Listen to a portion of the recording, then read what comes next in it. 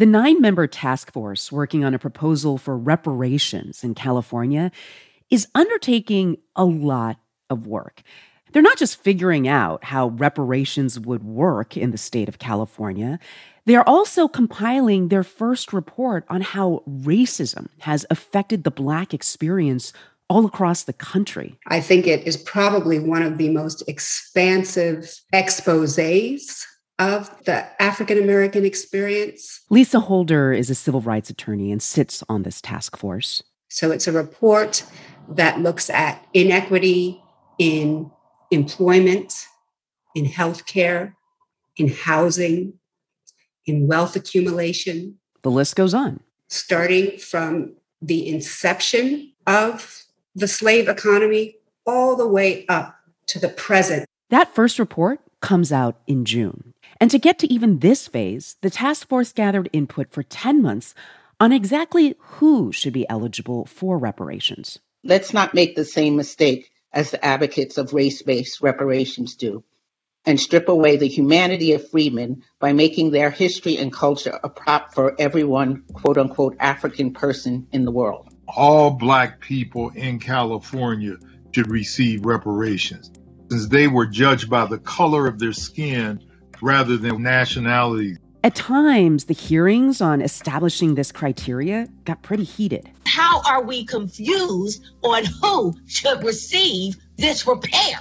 It all ended in a narrow vote late last month.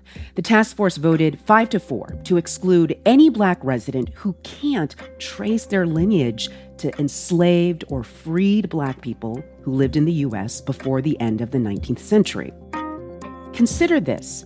Reparations for Black Californians is getting closer to becoming a reality. But not all Black people in this state will qualify. And some believe that's okay for now. From NPR, I'm Elsa Chang. It's Thursday, April 21st. It's Consider This from NPR. California's Reparations Task Force is hearing from a variety of experts. We're talking historians, psychologists, and economists. So the California Task Force has as one of its responsibilities to determine what type of compensation would be given to individuals who they identify. Including William Darity Jr. He and 4 other economists are guiding the task force on how much reparations could cost the state. Their estimate? More than $870 billion to cover 2.6 million Black residents. Darity's also zoomed out on an estimate for reparations at the national level. That figure, he says... $14 trillion. You heard that right. $14 trillion. Darity says that number is based on looking at the racial wealth gap. The gap in wealth between Blacks and whites is the best economic indicator of the cumulative intergenerational effects of white supremacy in the United States. Now, a larger debate about studying reparations nationally continues in Congress. A bill to do that, H.R. 40, which is named for the phrase 40 acres and a mule, is pretty much stalled right now. But it could be influenced by what happens in California. And part of the ongoing debate in this state is this. How does a person even prove their ancestry in order to be eligible for reparations? I do it every day. That's Kelly Farish. She's one of the genealogists who's spoken at California's task force hearings.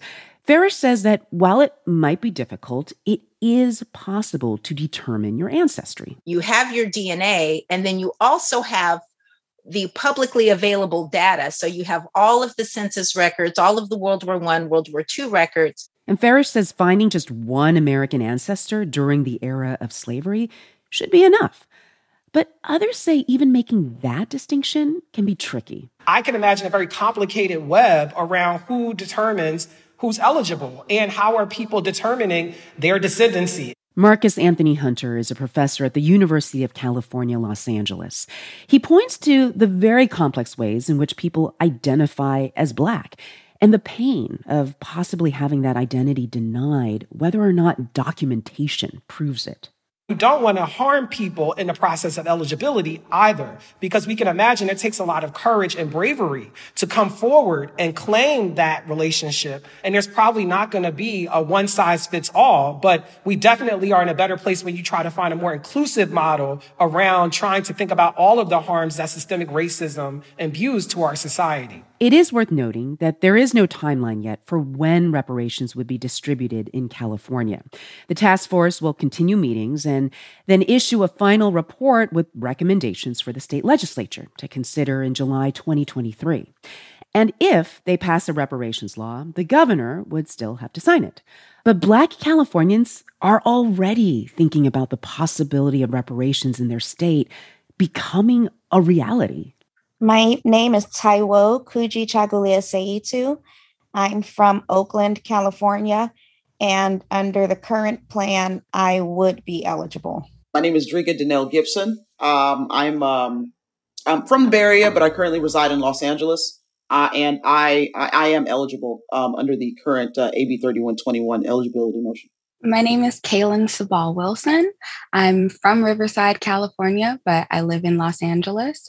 And under the current plan, I would be ineligible. I spoke with all three of these residents about California's reparations plan as it stands, starting with how the history of slavery impacts each of their lives today.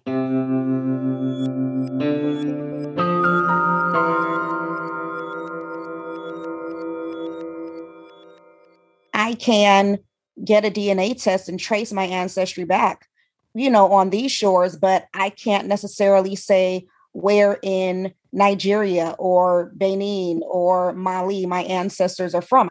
Our families were literally torn apart, and I'm doing the piecework now of trying to put that puzzle back together. But were it not for enslavement and colonization, I wouldn't have to do all that footwork. Yeah. What about you, Drika? And I do realize I'm asking an enormous question, but how do you still feel in your everyday life the legacy of enslavement? I know that I can draw a line starting from today all the way back to Reconstruction and slavery, given the inhumane treatment that we've sustained, that's been allowed and in some cases amplified. We can look at the current homeownership, the lack of Black homeownership in businesses and so forth.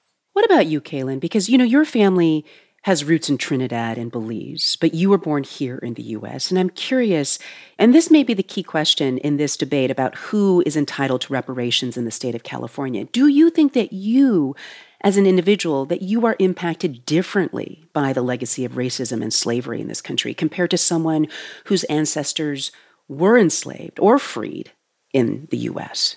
Yes.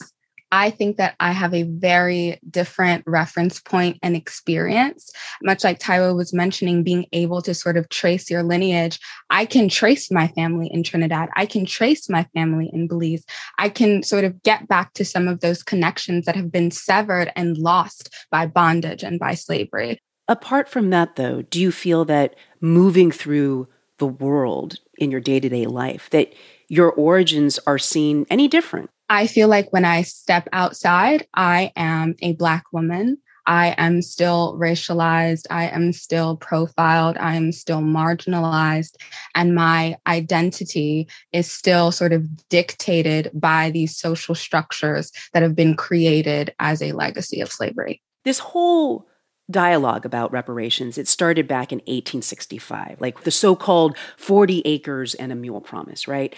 And as we know, that promise never came to fruition, and the conversation about reparations has continued since. So today, I want to ask, what exactly do you believe is owed to Black people in this country now? Why don't we start with you, Taiwo? I represent the National Coalition of Blacks for Reparations in America. And when we discuss reparations and in COBRA, we discuss full repair. It can't just be a check. So one of the biggest things in terms of full repair is we have to eliminate that myth of white supremacy, because even if every Black person in California, let's pretend every Black person in this country was given land and that we were able to, start catching up economically, that would not eliminate that myth of white supremacy, which means the minute we're off our land, we could still be profiled by the police. The minute we're off that land, we would still have certain harms done to us. So when we talk about full repair, we have to look at solutions that target every single issue, and financial payments or money is not enough to fully repair what has gone wrong as a result of enslavement and colonization, and now this belief in racism. You believe that full repair is possible? I believe it's possible, and I believe that without full repair, we'll be having the same conversation 50 years from now. I want to talk specifically about the criteria that the task force in California laid out. They decided that only Black Californians who are descendants of enslaved Black people or descendants of freed Black people living in the U.S. prior to the end of the 19th century, that only those Black Californians will be eligible for reparations. How does that set of criteria sit with each of you? Drika? I believe that reparations is only owed to African Americans who descend from persons enslaved in the United States.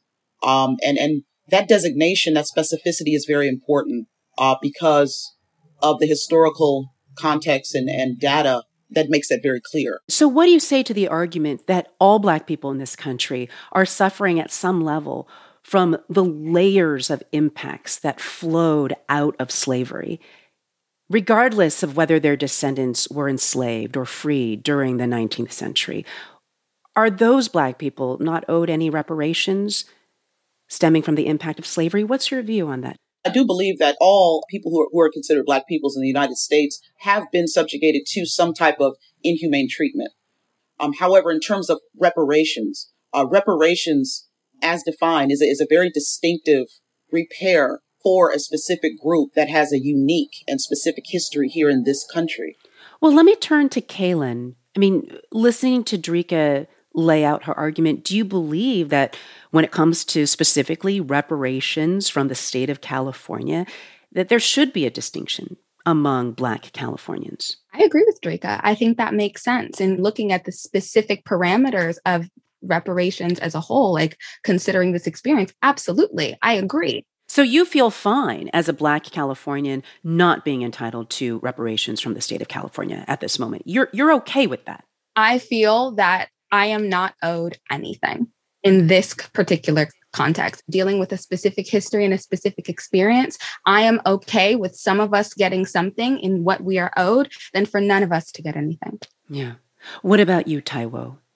Do you think that this distinction the task force is drawing is a fair one, at least within this context?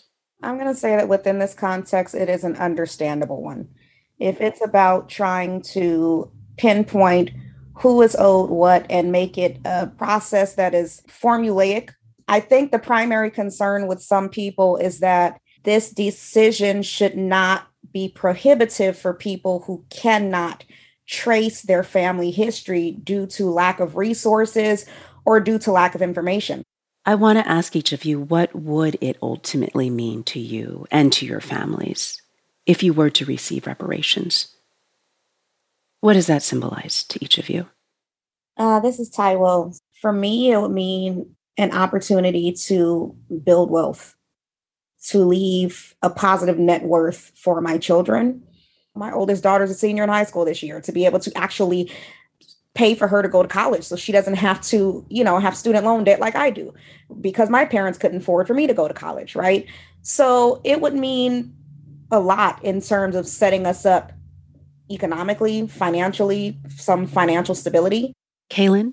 I think for me personally, it would be about the ability and the sustainability to thrive rather than to just survive.